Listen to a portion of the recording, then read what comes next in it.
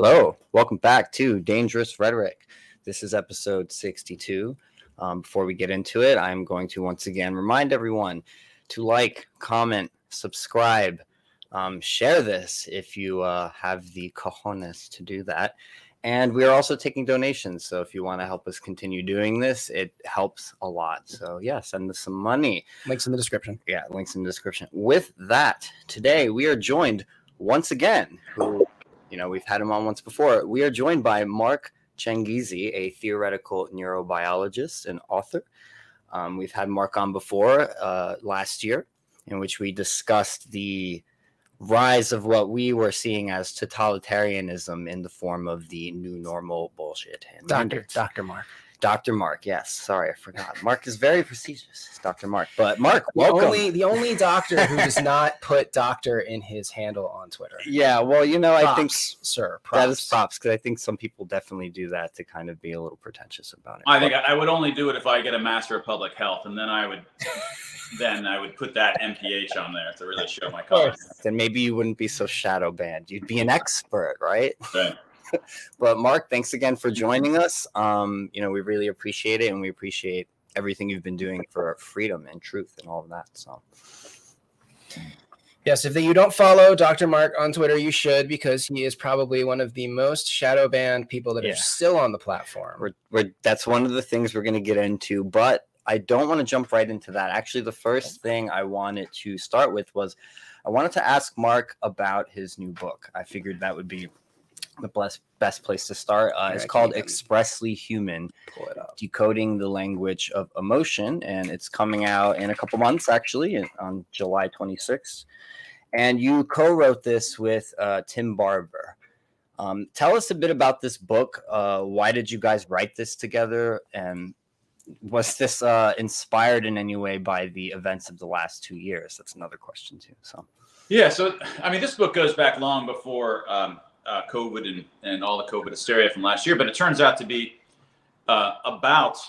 implicitly about what is covered up by masks and the origin, the foundations of free expression. How is it that social animals like us came to express ourselves at all? And why did we come to do this? What are the purposes of free expression? How does it function in a social community? From our point of view, really, the original point of this was trying to have a first principles understanding of why we have emotional expressions. What emotional expressions do we have? How do they all intersect in sort of in a bundle to serve as a communication systems of sort to do something among social animals? And so as sort of theorist-minded, mathy kinds of folks that have a long history of doing cognitive, psychological kinds of things and cultural evolution kinds of stuff, we've been working on this since maybe 2010, 2011. So finally, it's exactly what I left academia for. In academia, it's very hard to work on large, big, PhD thesis kinds of stuff, or at least the ideals for what you kind of romantically want out of a PhD thesis. In reality, most PhD theses are kind of just incremental work on your advisor's stuff, rather than the romantic idea. And in academics, if you've managed to somehow have the romantic idea of a thesis, by the time you're a professor, it's just completely beaten over you. You're just got to get a grant, 3 grants every year, and that never happens again. So the reason I left academia was to buy my intellectual freedom and work on big ideas like I hadn't managed to do before, and to continue to do so. This book, it just occurred to me earlier today that once COVID hit and the mass hysteria hit, amongst other kinds of things like lockdowns and many other kinds of civil rights violations, 2 of the major ones were direct hits on free expression. Within months, we were told that we are no longer able to express ourselves. And by that, I mean not just spoken expression or written expression. We can't emotionally express ourselves. People just thought, we really can't show our faces, and if you do so, you're putting people in danger. You're putting right now. There's 100 different reasons why face masks are harmful, and not to mention their efficacy or inefficacy. Just in case you put this on YouTube or something, I'm going to say things in an ambiguous way. In addition to that, they prevent us from engaging in the very language that we evolved as social animals to speak to other social animals with, which is our emotional expressions. Language, spoken language, written language, things like this, which my previous book, Harnessed, actually this book back here, Harnessed, is about, is about how we came to culturally evolve language, but our evolution is what gave us emotional expressions. And it's these emotional expressions which masks cover over. And the book is about the foundations of emotional expressions. But the book is also about emotional expressions are how social animals manage to also bet reputation and shove in chips and put stake and say, look, I really think what I'm saying is right. And I'm really, do you know who I am? I'm totally right. And I would be so, this is the kind of stuff that we do. And we emotionally express confidence. Or I say, you don't even know what you're talking about. Now I'm showing more disdain. I'm also pushing in chips by lowering you rather than raising myself. But by doing this and having the ability to push in reputation onto the table, I am more believable because you say, well, he's risking something, right? And if it turns out that I'm wrong, I lose a lot. If it turns out I'm right and you were trash talking back, you lose reputation. These are the fundamental mechanisms, the emotional expressions and how they work in this kind of poker-like way, where social networks, through these free expressive properties, then people rise and fall in reputation over time. And that's how we come to believe what we believe. And that's how truth is slowly moved towards in these networks when it's done in this way. So the book, when we started writing this and working on it, certainly masks were never on our mind. Like, how could we ever have thought the world was going to suddenly ban masks? Yeah, I think most people, most people, I don't think could have conceived of something like that being mandated. No. And I brought this out. This is who would have thought that this shit show welcome to the shit show would have hit us in March of 2020. Yeah. And so, free expression has been an issue for 4 or 5 years, but it really hit hard in 2020 and especially in 2021. The Biden administration started to clamp down on, which is what our First Amendment lawsuit is about.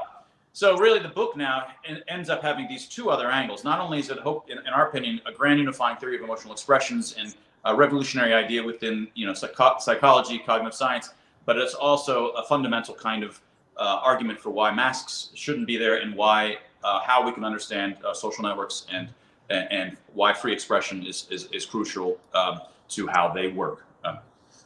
Fascinating. I remember you post. I don't have it here. Maybe Brent can dig it up. But I remember you posted a sort of chart of the expressions. I don't remember how many you have in that chart, but maybe you can tell us a bit about that. Yeah, it's right back here.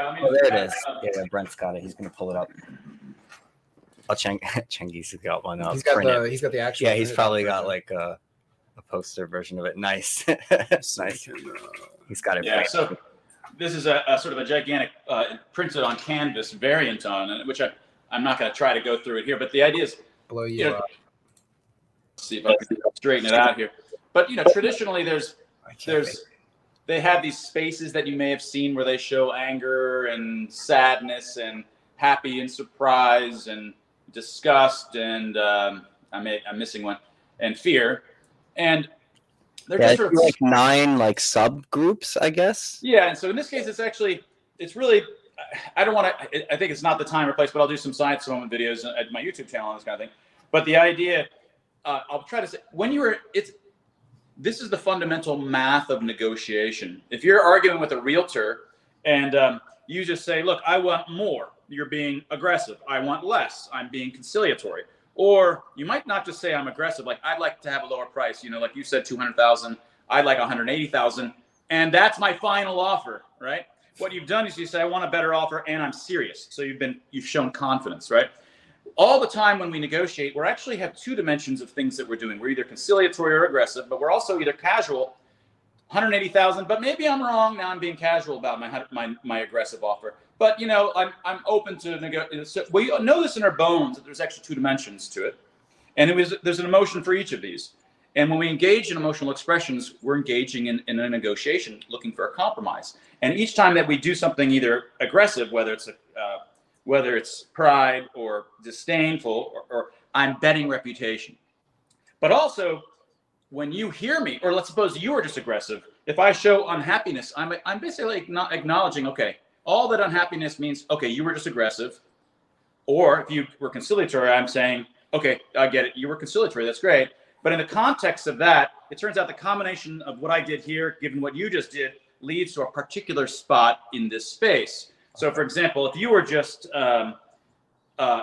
aggressive, I would acknowledge that by saying, okay, I'm unhappy. I'm showing you that I got your offer. And that puts us over into this unhappy 9 over here.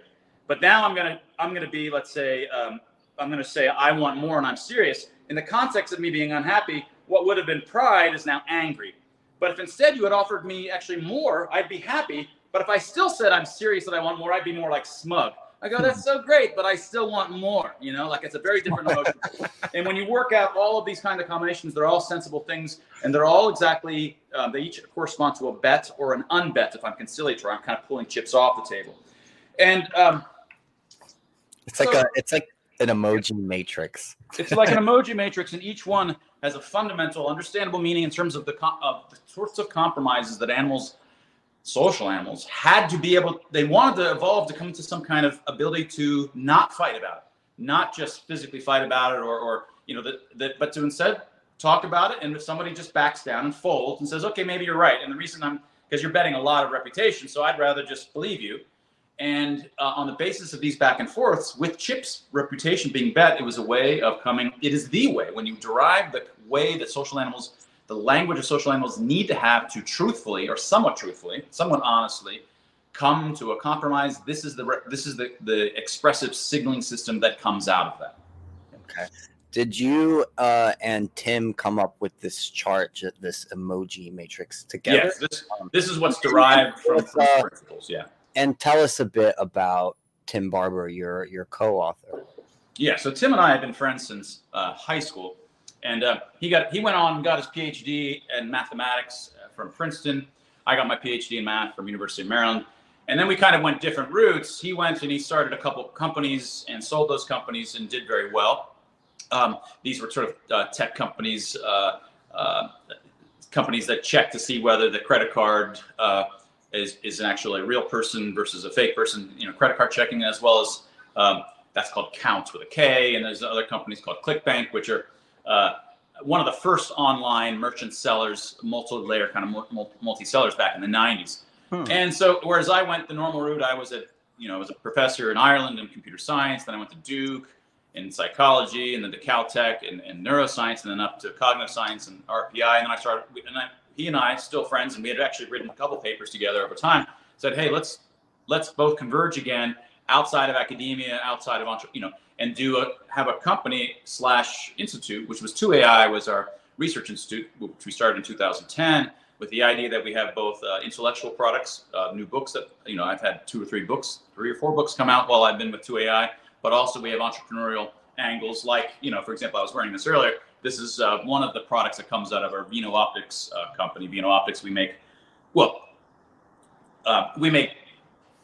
glasses that paramedics and nurses, you just put this on with normal light and you can see your veins better. We have color blindness technology, and these are our Free X glasses, sort of working with the Free Expression Institute, which allows you to actually see emotions on bare skin better. One of my 2006 discoveries is why we came to have color vision.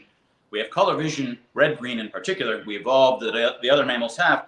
The other mammals don't have. Your dog doesn't have red, green, but some of us primates do. It's to see blood under the skin, to see emotions and health. You're actually seeing the oxygenation modulations of blood under the skin.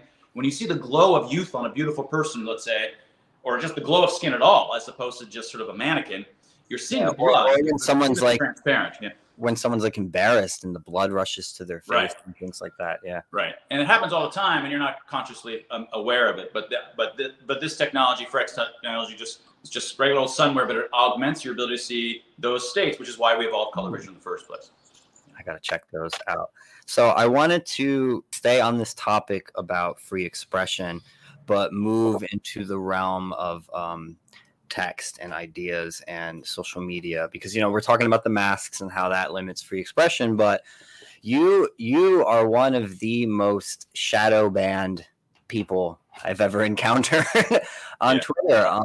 And this is one of the things I really wanted to get you back on to talk about, because it's been happening for a while now, at least like half a year, right? Your account was growing very fast. You were in like 30-something thousand followers, and then they kicked you off. I think you appealed, right? And then you got back. And then now your posts are hidden for most people behind this sort of click wall. Most things that you post are hidden, and you have to click to even see that what the post is, let alone if the post even pops up on our wall. I do find I have to typically go to your page more now to see what you're posting, because it's just not coming up for me. So talk a bit about that, and then talk a bit about the lawsuit that you filed regarding all of this. Yeah, so it's not just a significant fraction of my followers just thought I was gone forever. They just don't see my posts anymore. So it's not just that when you do see my posts, if you happen to see it, that they're just they're basically saying this content is sensitive, and they don't show you what the post is. Also, if you go to my page, it just shows for many people this. If you don't yet follow me, when it brings up my name at all, if it finally brings up my account, it'll just show, are you sure you want to enter this account? This is a sensitive, censored, or something kind of account. So it scares you away. And it won't even bring you there. Even if you type Mark Changizi, there's no other Mark Changizi, but you type Mark Changiz without the final I, it still doesn't bring me up. And then if you hit the final I think it still shows some old account of mine that's like a backup account that I've lost access to. And then there's something on the bottom that says see more. You've got to hit the see more, and then finally you can actually see my account, which it then tries to scare you away. So I only noticed maybe in November of last year that this was the case. And then when I went back and I looked at my impressions from just all through 2020 and all through 2021, I realized that my impressions had been, taking off and had peaked in May of 2021, just at the time when the Biden administration and Jen Psaki had come out and said, we're working with big tech to flag and censor the misinformers. And so then you can see my impressions rose, and then fell, and they just kept falling in a gradual way to back where the impressions were what they started, when I basically had almost no impressions before March of 2020. And so it was very gradual. It wasn't like it was high and then boom, like one mechanism. It's like they slowly turned on more and more mechanisms over time to slowly bring me back to effectively the starting point. So that was highly causally tied to Jen Psaki's comments, as all of our experiences. Many of they had certainly censored people and kicked people off before, but the real qualitative change and the rate at which they did that with Alex Berenson and all of these others that were, and Nick Hudson and so forth, happened somewhere around May of 2021, where it just ramped up in coincident timing with the Biden administration's announcement. Sounds about right. So I think it was around July of 2021 that our Instagram page, we became heavily shadow banned on there. And that was when I first noticed that we couldn't tag the page. So, and what's funny is like that account is linked to my main account. And even from my main account, I could not tag my own podcast. So things like that, they lifted that recently. I noticed, I think last week or the week before, that now all of a sudden I could tag it. Actually, I noticed shortly after the Elon announcement about Twitter, this happened, and it made me think like, like, is Facebook worried? Are they worried that Elon's them out too? I don't know. But all of a sudden I could tag my podcast again. But for a good solid 6 months, no one could, I understand.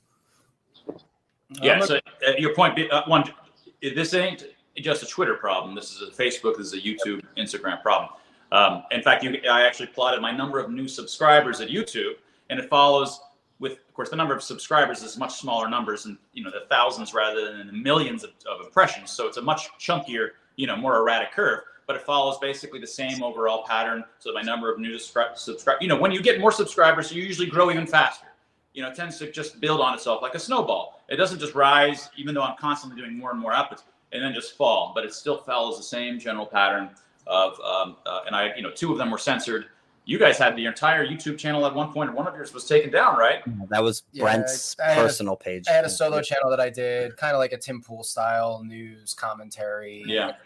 10 to 30-minute videos where I sort of you had started a couple years before we even started this show with us together. So they didn't like that one because I was being critical of the drag kid and trans kid and saying things like Joe Biden is behaving like a sexual predator. They don't like when anyone who's technically within the LGBT community criticizes any of the woke ideology coming. Yeah, certainly worse.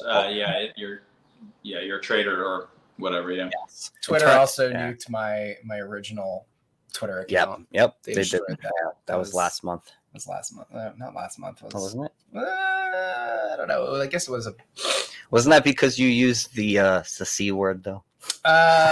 No. Someone reported you? That was actually I think the first suspension I got on my new account was for using the C word with the U after. Civil rights? Is that the C word? No. Definitely not that one. The offensive word for lady. For lady parts. That one. I've only gotten one slap on the wrist from Twitter so far, and because I've been really careful, but this was last summer, probably in July, actually, back when I started getting back on Twitter. But I tweeted at Pfizer and I told them to go fuck themselves. But you used a PF, right? You said fuck. So. No, I did not. I definitely. Well, that was. Yeah. I definitely spelled it out, and yeah. So they gave me I think it was a 24-hour ban, like a slap on the wrist where you can't do anything. Yeah, I think what happens and that was if you get reported a certain number of times, they just automatically shunt you into the suspension channel, and I don't think there's any like actual human that reviews it. It's somebody reports you, their algorithms read your tweet, and if the algorithm determines that your tweet has the high enough score, whatever their threshold is for phrases or words, then there might be a system in which, for certain accounts that have bigger influence, that does get kicked over to an actual person to review it. Yeah, well, I'm sure. Yeah, probably if you've got a larger, like Changizi probably had his account show it to someone, and they were just like, let's review this. And it's like, this is dangerous. We gotta. Yeah, well, the masking thing. The masking is like it's one of the high holies of the pandemic rationale and the pandemic response. And we saw YouTube very unfriendly to anybody questioning masking or anybody criticizing masking. Yeah. Or any of the government's chosen interventions. Well, the poke especially.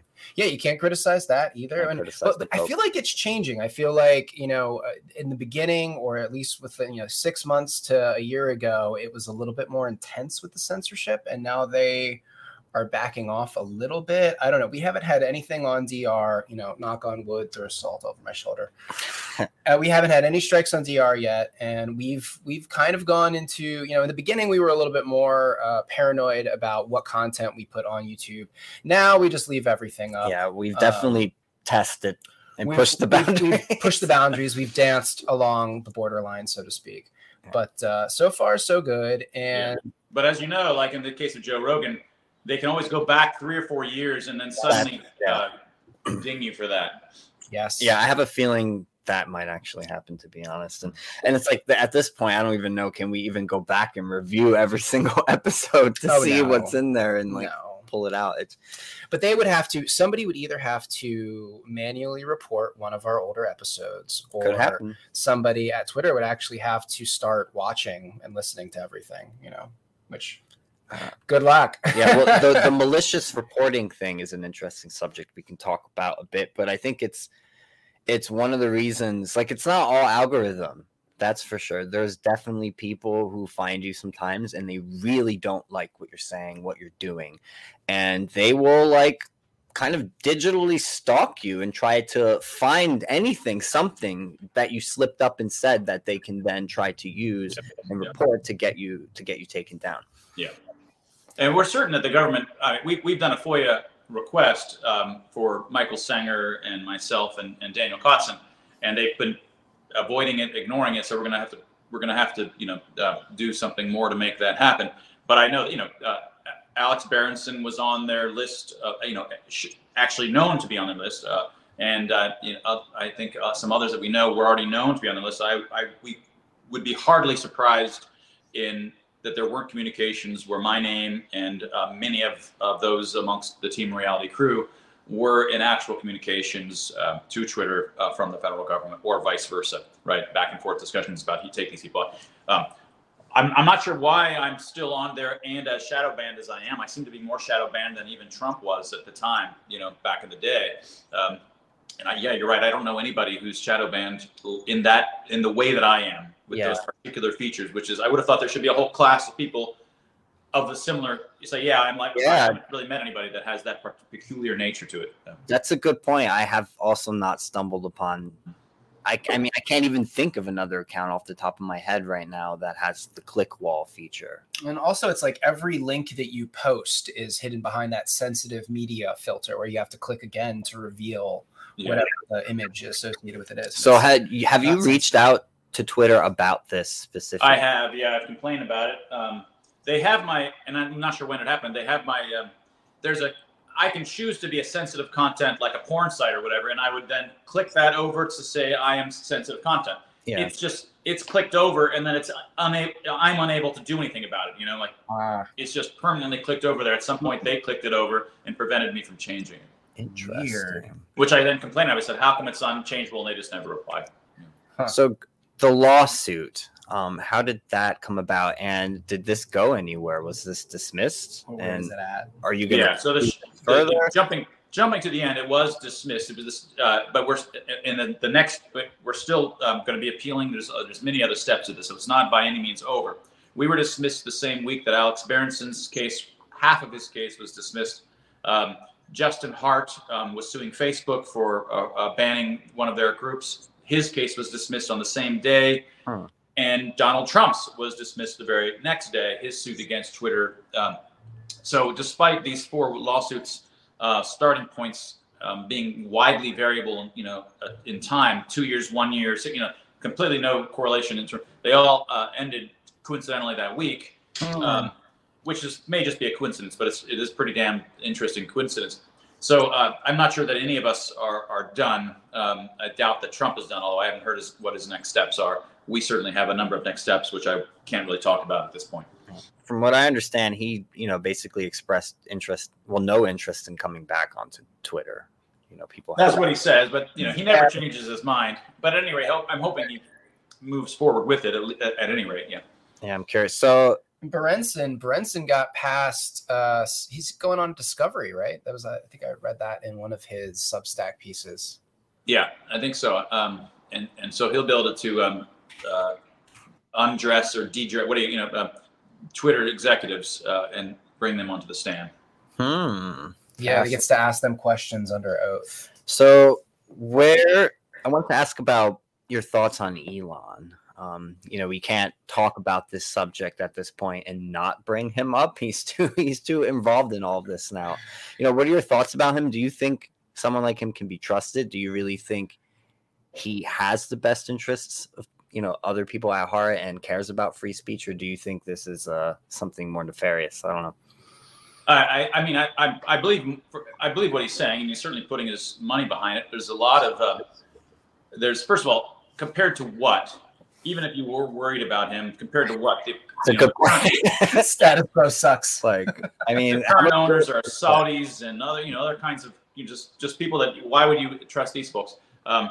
He is the kind of guy who has always shown that he's got strong principles that drive him, and he's got many investments he could have made that wouldn't have brought this kind of a potentially risky attention. I mean, it could go either way from attention-wise, and it could go either way investment-wise. I think he was making this investment not on the basis of it being an investment per se, although he's hoping it's a good investment. He's not going to do it if he knows it's going to be a loss, but out of an idealistic sort. So it could still go all wrong, but there's a lot of folks who just seem to be glass half full folks who just want to think this is a disaster and that he's really up to some nefarious purposes.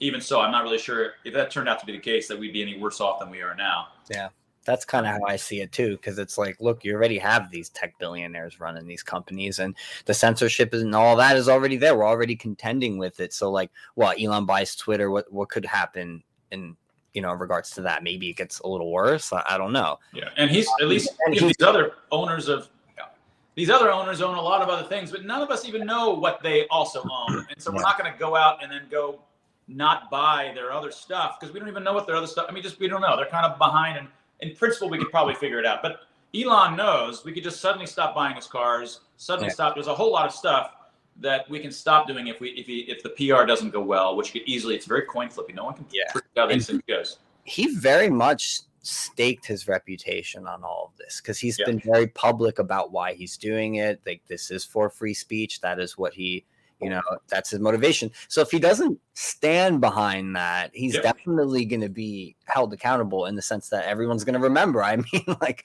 he's one of the most famous people in the world. Everyone saw what he said and what his stated motivations were. So if he doesn't follow through and stick to that, it's going to be really hard for him to get away with that. So that's partly what gives me a little hope that perhaps, you know, he really is going to do what he's saying he's going to do, and that he's going to make the platform an open place of discourse and lift as many of the regulations as possible. But we'll see. You know, that's kind of where I am with Elon. I don't really know exactly where he stands. I'm just kind of waiting and observing and seeing, and I have no control over this stuff anyway too. Like, people getting up in arms about this, like, what are you going to do, stop Elon from buying Twitter? Like, you think you tweeting and complaining about it on the internet is going to just stop this from happening? It's not. But it's the way that you package it is great, because the fact that Elon, who's supposedly borderline autistic, which I don't, it's semi-plausible given his story. But nevertheless, those sorts of, when you make claims and you do it in the way that he has, which are effectively emotional claims, he's put emotionally expressive claims all the time. You know, he's doing these. These are not like something that a robot, I will hereby buy Twitter and establish free expression. You know, like, no, it's like he's packaging it up in kind of sort of smart barbs, and it's showing disdain to the current, like a lot of stuff that he's doing in these things. These are complicated, emotionally expressive things, even if you don't see his face in these things, they're emotionally expressive. And in doing so, he's using the powers of emotional expressions, which is all about betting your reputation, which is what shows other people that you are potentially being honest in what your claims are. And so it's sort of this nice meta point that he's using the powers of free expression himself to convince us of his honesty, just in his project to save free expression. He's really tweaking a lot of noses in the process. What was the recent thing he said about Biden, Brent? He said something, I think it was yesterday. I forget. That really shook people up. But he's getting no holds barred with this stuff, man. He's calling out everyone. His burn on AOC, basically like saying she was flirting with him, and then she tried to deny that her tweet was about him, when it's like, come on, it was very obviously about him. Stop, AOC. But what was the thing, Brent? Biden? What did he say about Biden? I'm checking on. He must have been a reply to something else, because it's not on his timeline. Or you could just do the quick thing and go to Google. Well, he did just tweet 13 minutes ago, political attacks on me will escalate dramatically in coming months. It's got it was he said the real president is whoever controls the teleprompter. That was funny. It. It's like, wow, man, he's coming for everyone, including the president of the United States. So it is fascinating to see, and I'm interested to see where he's going to go with this stuff, but I'm definitely not going to like put all my hopes in it, like some folks are, but I'm also not going to go to the other crazy side and just be like, all right, this is doom and gloom. He's an evil billionaire. He's going to, I don't know, run for president and put chips in all of our brains. Who knows, though? I don't know. That would be a great sci-fi novel, though. Yeah. I'm going to turn down the chip in the brain, personally. Turn down the chip in the brain. Yeah, well, I would love to get him on DR and personally like grill him on that. Just be like, so Elon, would you ever mandate Neuralink? Creepy. It's like, I want you on record saying no. Well, and then also with Twitter, we just had this big exposed Twitter, thing from Project Veritas where they got that guy on camera, basically saying, that they don't do free speech, they don't like free speech, and then also mocked him for having what he could described as Asperger's. Yes.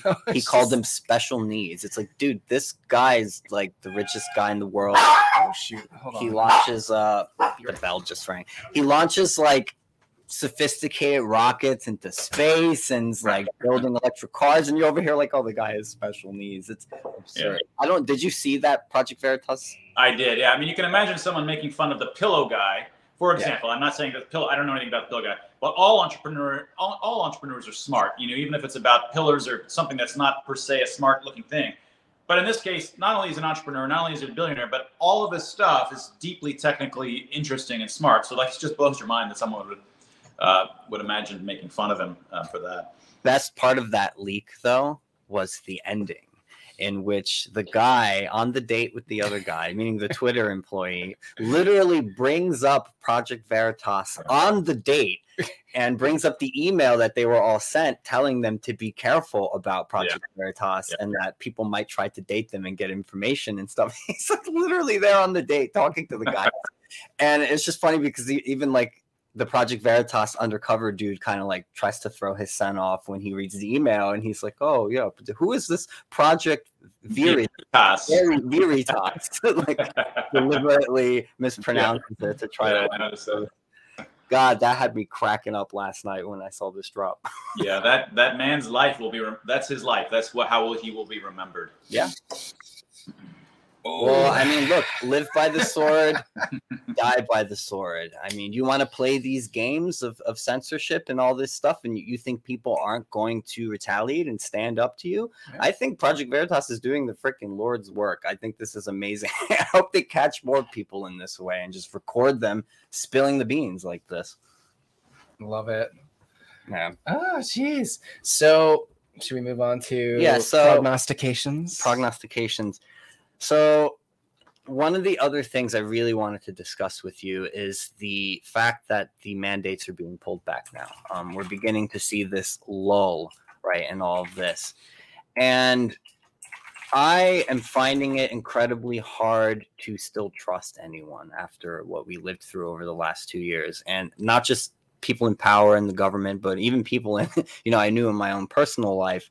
I can't trust that if another emergency is announced, real or feigned, that these people won't do all of this again to you, to me, to their neighbors, to their friends and family.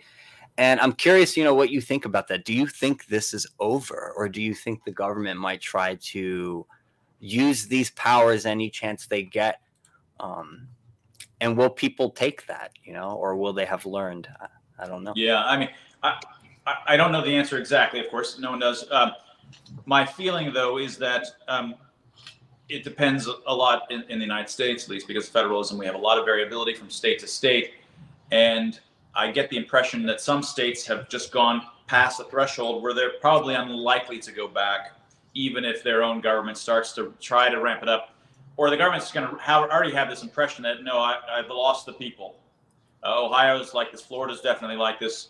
Texas, I believe, is like this. And they've got this feeling like from the bottom up is that their middle fingers are in there and say, don't you even freaking think about it. Whereas in a lot of states, the narrative has still never gone away. The narrative is still, we did a good job. And it's only, and this summer's been great only because we all did our good part in locking down and so forth. And I think that certainly there's a lot of angry people, but they're not enough. And they're still ready to go, and it'll happen again. So that's, I think it's certainly in Canada and in Australia and New Zealand and certain parts of Europe, it looks like it's ready to go again. But I don't see it happening here in Ohio with the current batch of people in this generation. I feel like largely we've been past that for almost a year and a half now, and we're just luckily the nature of the people here, even in Columbus, which is more left than the rest of the state, seems to be past that. Cross my fingers. No, that's good. Yeah, we spent a large part of the pandemic time down in Florida, and people were over it from like the get-go. We started spending a lot of time down there in March of 2021. Where in Florida exactly? Space Coast, southeast of Orlando, basically a little beach town. Yeah, we could see Elon launch stuff from the roof. Yeah. Where we were staying. It was pretty cool. It was a nice place to stay for a while. But the beach town where we were at, it was very rare to see people wearing masks, for example, outside of like medical contexts. Every once in a while, you'd see one in the food store, somewhere, but it was pretty rare the entire time. They did make the staff wear them, I remember, for a long period of time. And then we came back to New York. It seems like people here, there's still probably about, I'd say, 20%, 10% of the people just on the street wearing a mask or doing it chin diaper style, which I always find really amusing. But what was it like in New York on May, 18th of last year? Oh, it was probably about 90% of people walking around masked, chin diaper or, just full on masked, but it was a lot more, and it was a lot more consistent, which is one of the reasons we kind of like, skedaddled for a time. Well, I think the main reason, though, honestly, at least for me on a personal level, is we weren't going to get the poke. That was just not going to happen. And we also, on principle, refused to even get fake passes and all that stuff. And what it came down to is we're just like, we're not going to spend money in this place anymore. If this is what they're going to do, if you're going to enforce these mandates, if you're going to segregate people, we are going to take our money and our presence elsewhere. What little of it we have left. Yeah, what little of it we have left, we're going to go take it elsewhere, patronize other businesses, and put our time and energy there. And I think that, and I don't just mean just from us two, because obviously we're just one little drop in the bucket, but I think collectively, because so many people did do that over the last 2 years, when all this, started to really get crazier and crazier and more authoritarian here, that's part of why they've been backing down over here. Because look, they got the businesses who enforced this stuff got doubly hit. They got hit by the lockdowns in the first place, right? And the initial mandates, that was an economic hit. And then when they were forced by the government to then enforce these mandates, they segregated a large portion of their clientele, which lost them further money. So when things were then opened up again, they weren't getting the same numbers that they were previous to all of this. It was impossible. And I think more and more people here in New York City and places like this started to feel the economic hit of that, of the people they segregated taking their money elsewhere and refusing to get the shot and saying, well, screw you, we'll patronize another business. And they also shut down a whole bunch of offices, all of these major corporations that had headquarters here. They were working on skeleton crews, a lot of people working from home. And that, knocks off business for bodegas. It knocks off business for restaurants that people were getting their lunch or their dinner here in the city. And now instead they're eating at home. So a lot of the incidentals, and people are shopping on Amazon instead of going into, a boutique store on Fifth Avenue, because who wants to go into a store when there's a pandemic? Or if they, make you have a wear a mask, or also have to show your Vaxport card or whatever. It's just that's too much. It's too much damage, and we still haven't even seen the extent of the damage, because it's still like an ongoing slow collapse. Well, and it's not being discussed anymore in a sense. Like right now, for example, people are talking about inflation and all of that, and we're focusing on the money being printed and the war in Ukraine and all of this stuff. But I don't see anyone talking about what I think was what started all of that, which was the lockdowns in the first place. That was why they started printing all this money in the first place. And now they're over here trying to divert attention and saying like, oh, well, it's because of the war. It's like, no, it's because of these policies that we're in this condition right now. Yeah, it seems like we've gotten hooked on this endless printing of money. And it was, at first it was just for an emergency. Oh, we have this pandemic. Oh, we have to do this or everyone will die. And now it's like, oh, there's like this conflict over in Ukraine. We can't let Putin win. We better print more money. I'm just like, guys, stop printing money. Interesting how quickly the COOF, 19 disappeared from the headlines too, when all of that kicked off. Very interesting. Yeah, it seems like they don't want to talk about the origins anymore. And it's weird because they keep bringing it back. Like they just had a UN virtual summit. Well, didn't Biden just get done saying that, oh, this isn't over? So this is from last week. Today is the 18th. So this is from the 12th of May. Yeah. They had a digital COVID summit, or is the second COVID summit. And Biden says this pandemic isn't over. He said at the event on Thursday, quote, "We are making available health technologies that are owned by the United States government, including stabilized spike protein that is used in many COVID-19 vaccines. We're standing up to a new pilot program. Sometimes I can't even understand what he's saying. We're standing up to a new pilot program, working with the Global Fund to expand access to rapid testing and antiviral treatments for people in harder to reach areas." They're not going to let this go. Yeah, so talking about a $450 million contribution to the Pandemic Preparedness and Health Security Fund at the World Bank. And then talks about how we've already provided $19 billion to help countries fight COVID-19 all around the world, providing life-saving medicines, oxygen tests, blah, blah, blah, blah, blah, blah, blah. And then, he tags that on with he's been asking Congress for more money for fighting the pandemic, et cetera, et cetera. But it looks like they don't want to let this go. And, I had a tweet the other day. I was like, I feel like we're going to have to expose all the lies and malfeasance. Oh, yeah, we have to, yeah. Because their narrative hasn't broken. When you're in that, and even in my city, and this gets back to something you hinted at before, everything is open. Everything doesn't have masks. No place in the cities where I am require the poke, unless it's art studio, Museum of Art, which is paid by the government or paid by the state. These folks, one, they don't really have a bottom line that they're worried about. They have a regular income coming from the government. Two, they are super happy knowing that no Trump supporters, evil Trump supporters, are there, right? So they don't mind that loss of business. And in their communities, they're not consciously thinking this through, but they're happy about it. And their narrative is that Biden announced in February or whatever how lockdowns and all these interventions helped prevent the deaths of millions of people. And to the extent that there were millions of deaths, it's because of Trump and the evil deniers. And that's their narrative. And it hasn't gone away. It's going to have to be beaten down their throats with lawsuits and hopefully journalistic coverage, and these sorts of things. So, and until they're humiliated and lose their reputations on the basis of this, and then it's not over. Yeah, my friend's a teacher in New Jersey, and he sent me a screenshot of an email they sent out recently to the staff about a lesson they were supposed to add to the curriculum for the end of the year to, I guess, have students reflect on their, the pandemic experience and all the stuff they went through and all this. And like, you read the email and just the whole tone of it, like, this is what I said to him in response. I said, this sounds like a train wreck of cope. Will any of them ever admit how absurd their responses have been to all of this and the damage caused by those responses rather than the virus itself? They haven't learned a fucking thing, unsurprisingly. Yeah. And he responded, he said, they've learned nothing.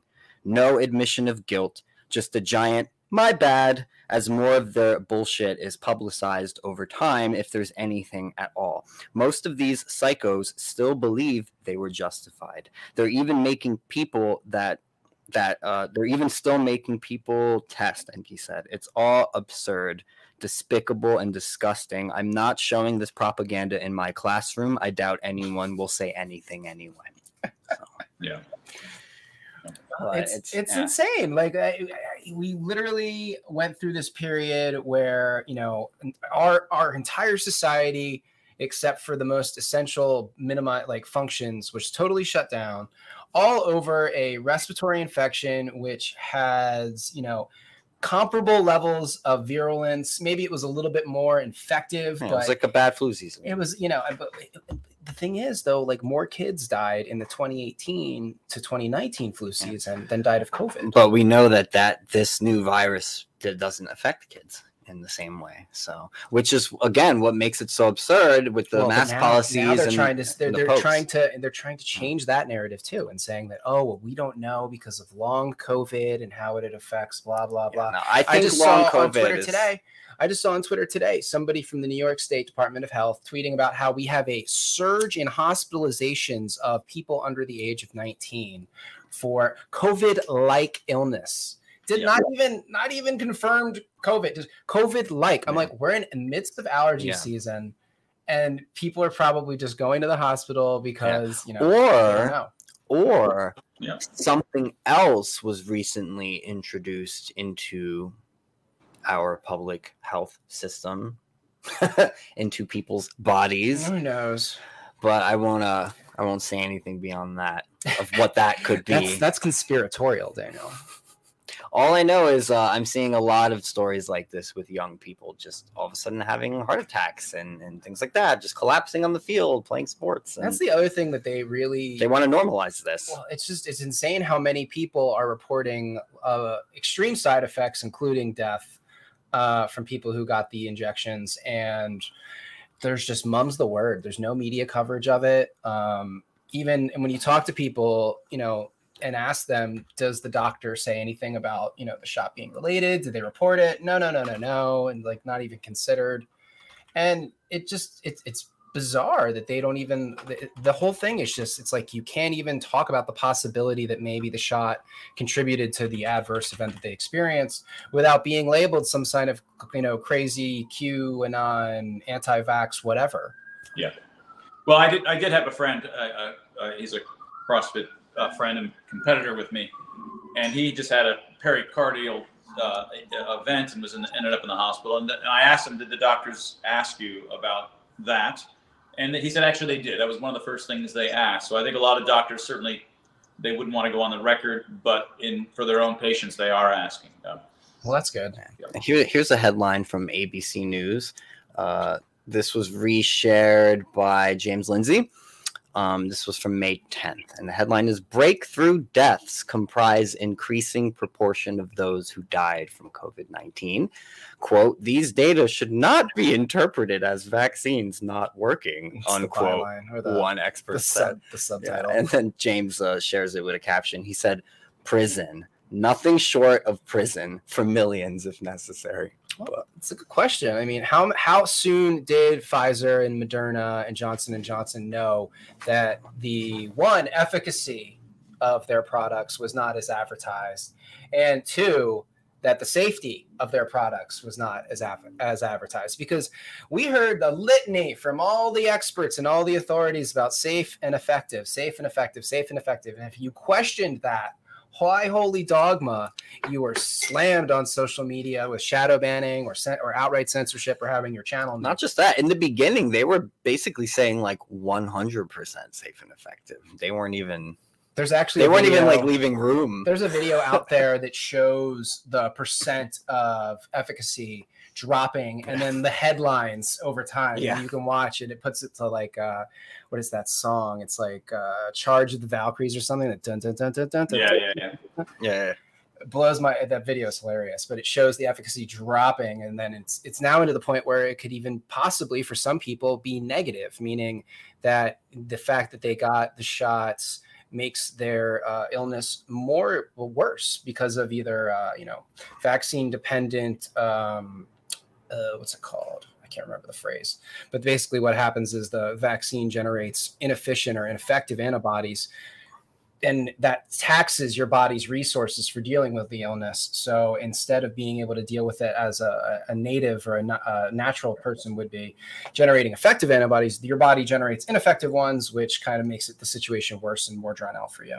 Yeah, it's a little bit like overtraining. The one thing that I haven't talked about for the most part on Twitter was early treatments and this issue. And I'm still as shocked because I knew that these are, you basically can't talk about these, and still I'm as shadow banned as I am. So, Yeah, that one of the first times on my old Twitter account that I got suspended was because I had the temerity to suggest that vitamin C and vitamin D might be safer than untested, questionably experimental treatments from the pharmaceutical companies. And I got that post got me blocked off for 2 weeks, I think. Medical misinformation, Brent. Well, and the thing is, like, we knew there are published papers on this NCBI. Is not like, you can look up that shows that vitamin C and vitamin D independently and together both increase your probability of having a healthy outcome if you're exposed to any, not just COVID, but any respiratory illness. Yeah, the benefits for the immune system of D and C aren't like new. This is something we've had data on for a long time. And not once did our unquestionable authorities in the Biden administration or the WHO or the CDC mention vitamin C or D. Well, vitamins at all. Fauci mentioned it that one time when he was asked on a podcast by Jennifer Garner, Instagram, by Jennifer Garner, and she asked him if he had taken any vitamins, and he responded, and those were some of the ones he listed. I think he listed C, he listed D, he listed, I think, zinc, and that was about it. I mean, he basically admitted they work and they help your immune system, but that was about it. You're not going to find any other suggestion from these people that perhaps it could have saved lives if they actually recommend it. these things. But, yeah, it just strikes me that they have their big three interventions, which were social distancing or lockdowns, the shots and the masks, not only were largely ineffective, but also had iatrogenic they compounded the problem by making the situation worse in a variety of different ways, from inability to express yourself to damaging developmental situations for children, to demolishing the economy and basically ruining people's economic situations, such that it drove all of our cortisol levels up because we're all stressed out now about the economic situation. Yeah. So which tanks your immune system, so it makes it more likely.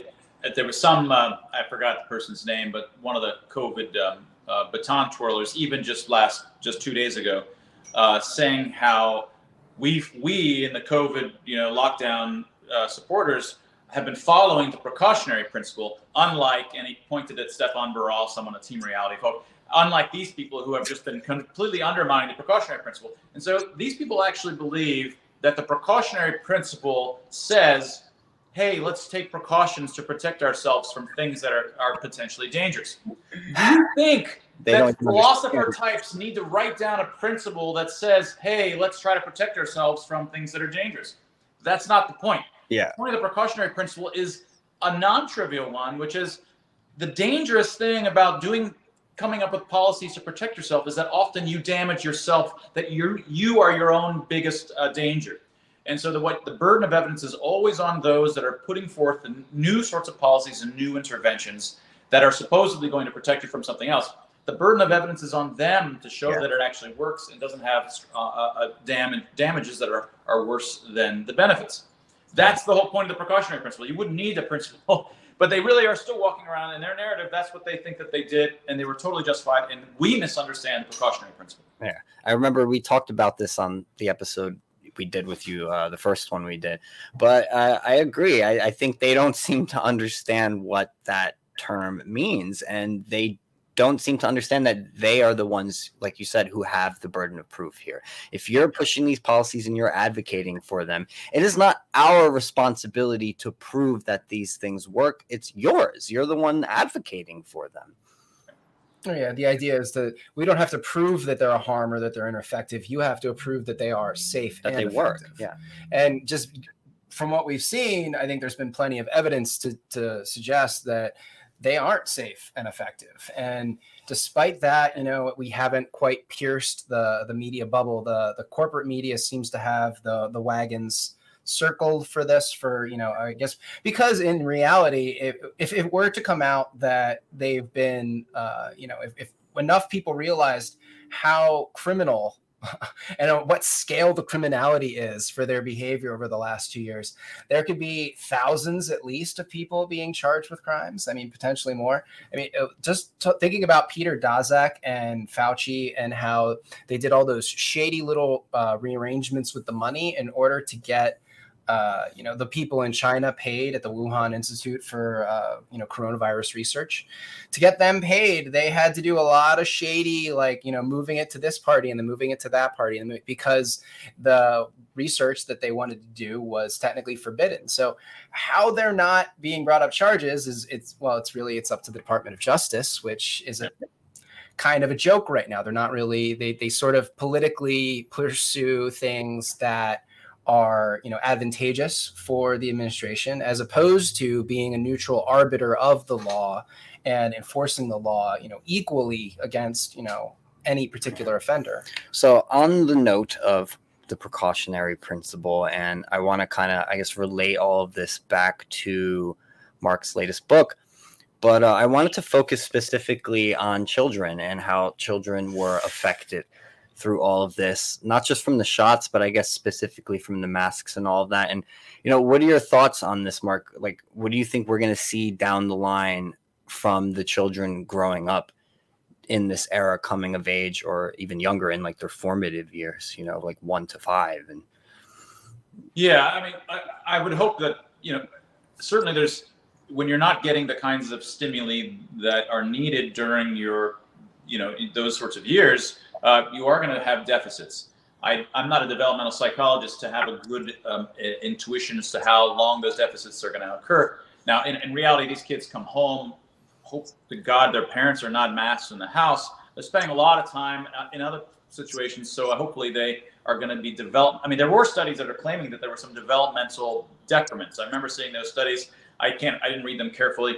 I'm more worried about the folks that are maybe a little bit older than those very young, the under fives, the folks that are 7 to 25 years old, who have this notion that it's okay to mandate everybody on Earth to wear masks, whether or not we have any evidence that they work or have harms.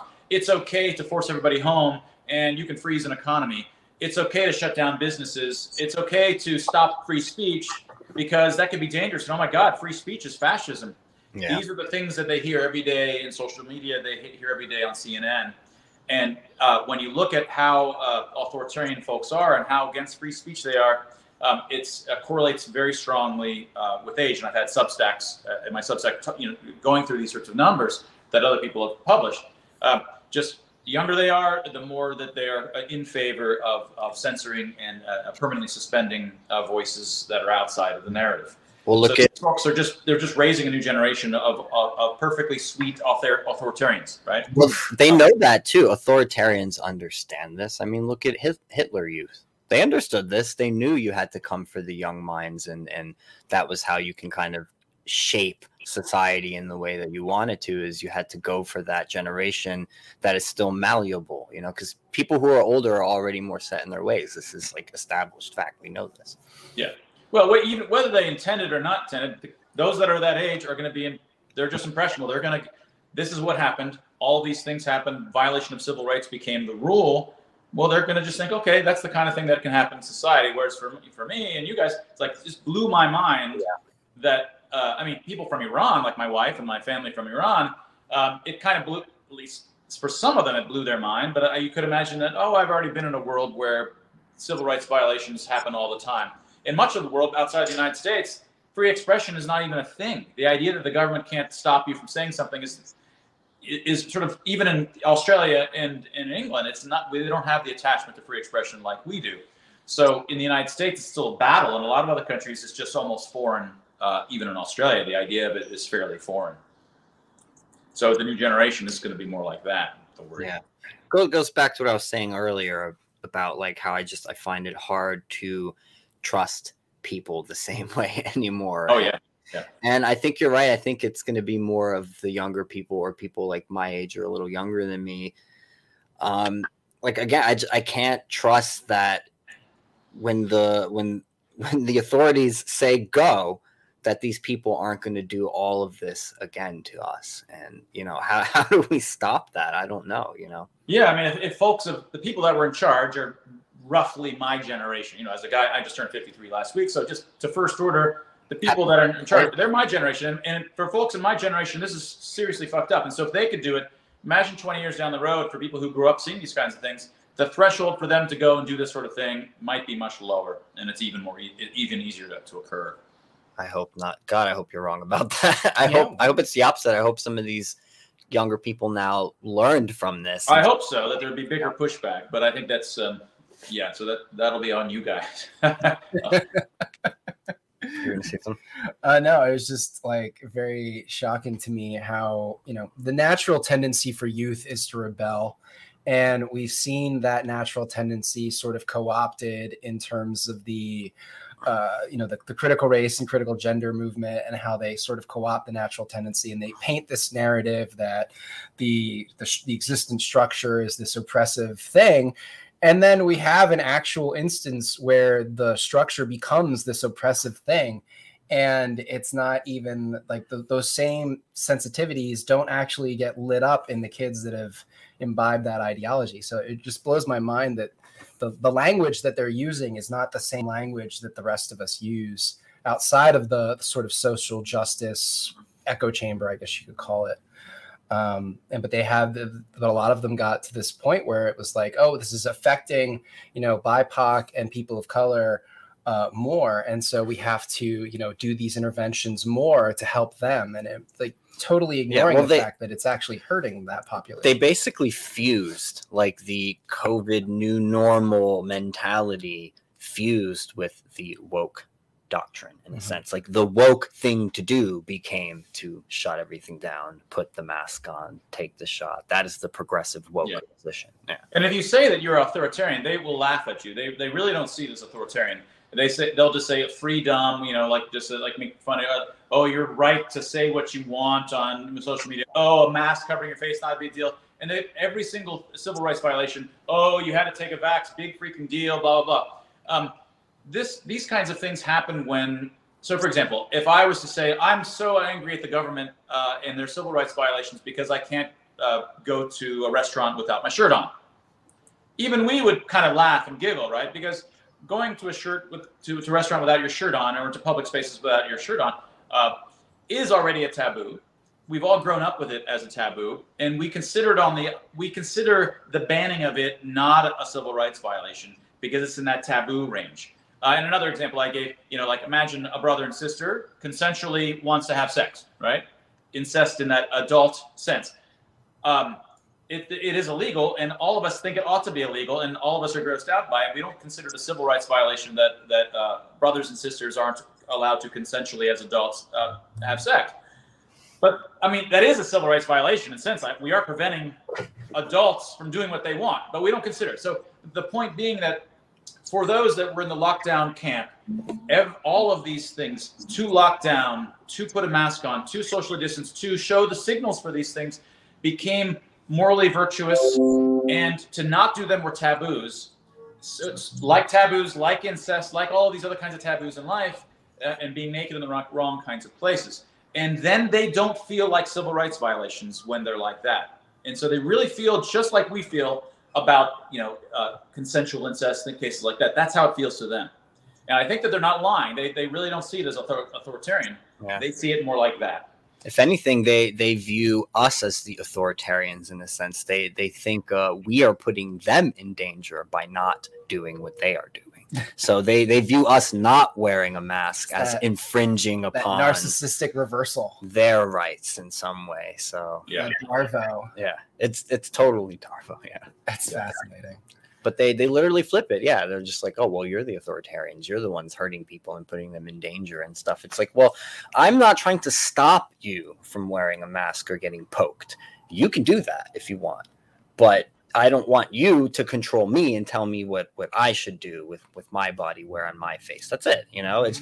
It's literally our position is just leave us alone. It's not a very complicated political position, and it's not even a strictly right or left position, because I know people from the right or left who hold that position in regards to these things and the mandate and stuff. Just leave me alone, Right. Yeah.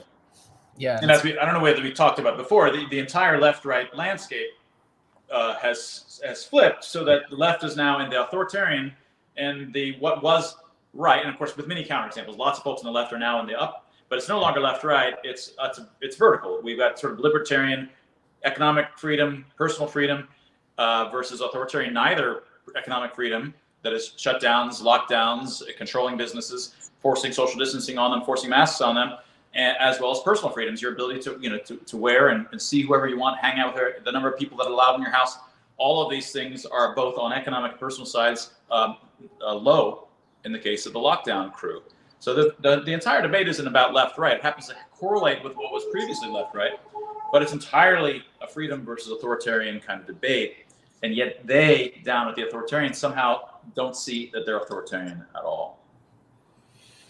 Yeah, that's really tricky, and it's kind of what we've seen in history, is that people that are involved in these movements that get swept up, in what they perceive as social justice, end up committing the worst atrocities in human history. Well, it's the old saying, right? The road to hell is paved with good intentions. Paved with good intentions and all that. There's, these axioms come from somewhere. There's a deep truth that's usually condensed within sayings like that. Right. Yeah. It's very strange. So where do you think this is all heading, Mark? Do you think like the split in the country is going to get worse from this? And I don't know. And also, do you think it could flip the other way? Could the right all of a sudden become the new authoritarians just from like a reactionary kind of pushback against all of this? And I know there are some people who think that is what's happening in regards to the abortion issue and all of that. But I don't know. Do you think the wedge is going to get further? Is it going to further divide all of us? And could we be heading back toward lockdowns, or I don't know. What do you think? My own guess is that it's right now the red and the blue states will continue to diverge quite a bit. The red, I don't see falling back into the wave that we were last year or the year before. The blue states, I think some of the blue states might, like New York or California, but many of the blue states, I think, are going to slowly fool themselves to be more like what red states were last year. And I feel like through those sorts of processes, competitive interstate kind of processes, I feel like the United States is going to make our way out of it. We've got longer term battles in terms of the new kinds of sensibilities, in terms of free expression that we need to fix, because just a healthy society needs to understand free expression and have a public square that has these things working, all the kinds of things I've talked about. But I feel like our kind of the federalism, decentralization that we sort of inherently have as a country, I think somewhat saved us, whereas many other countries didn't have that. I mean, UK doesn't have that, but luckily they seem to have a good tradition of self-reflection. Yeah. And now the UK seems to be going through lots of self-examination of what happened, and having these sorts of committees or whatever, groups that are analyzing exactly what happened. They have a strong correction. They really fucked themselves up, but they suddenly stopped, and now they seem to be correcting. So despite being all centralized, they seem to have some mechanisms in place and a sensibility culture-wise that allows them to self-correct. America was definitely in a unique position. And I remember you brought this up on the last show you were on with us too. And the fact that it was something perhaps that many here took for granted, the fact that you could just put all your stuff in a car and go drive over to a new state and in your own country and stay in your own country. And now you are in a place that is more open and free, and you can choose to be there instead of staying in the area that wants to be more authoritarian. Whereas, other people would literally have to leave their entire country to find any sort of freedom and work opportunities and stuff to get around the mandates. Right. And that you're right. We were very much in a unique position, and I guess it shows some of the benefits to the union, right, and all of that. And so Florida, I don't think DeSantis had won his governor position with a huge majority the first time. I can't remember, but I think it was it's not like it was a super red state. It was just a red state. But now with the numbers and the shifts, and hopefully shifts of sensibilities down there by virtue of kind of their own conversations and expression and sort of debates, I think that next time around, were he to run for governor, or were the next, I think they are in an even stronger position because of the new blood in Florida and in Texas. It makes it even less likely for them to flip over to being authoritarian about COVID. I suppose for the same exact reasons, California is more likely and New York is more likely, because they've lost lots of red-friendly, COVID hate, COVID authoritarianism hating folks. You could argue that they're less likely, but then again, they're being punished in some sense, losing all of this, tax income and economic vibrancy by these people leaving. That hopefully that feedback will hopefully correct their politics as well. So these are the processes that are missing in a lot of places. I mean, for example, we were trying to go. We're thinking about moving to Florida. The prices there in places like Miami have literally doubled or more. Yes. Because of these. I mean, it's ridiculous. Just crappy. Just doubled. It's almost unaffordable. It's practically unaffordable now. Yeah, a mass exodus took place over the last couple of years for sure, and people have been swapping around the country, not just to Florida, but to Texas as well. Yep. It's interesting, and what's also crazy too is I forgot who I was talking to about this, but the census, the census is not going to be accurate from 2020 because it was literally taken right when this exodus began. That's right. Yeah. It was during the beginning of it was when they were doing the census. So it was literally around when the swapping around the country started to happen. Yeah. And so what we're going to get a reading of what those numbers looked like before. And it's not going to be an accurate of what it is now, because a lot of changing happened immediately after that census was done. So true. All right, I guess with that we will wrap it up. I'm going to remind everyone really quick again: like, comment, share, subscribe. If you want to help us out, donate. Be sure to check out Mark's latest book, Expressly Human: Decoding the Language of Emotion, co-written with Tim Barber. And then, Mark, do you want to shout out your social media? You're on Twitter at Mark Changizi. Mark Changizi at Twitter. also at YouTube, my Science Moment channel. I'm 183 episodes in. I guess 120 of them have been post-COVID and are kind of COVID-centric in some way. I've got a Substack, markchangizi.substack.com, and come find me. Awesome. Great. Thank you so much. Yeah, thanks a lot, man. Great to see you guys. Love you, man. Take care. Bye-bye.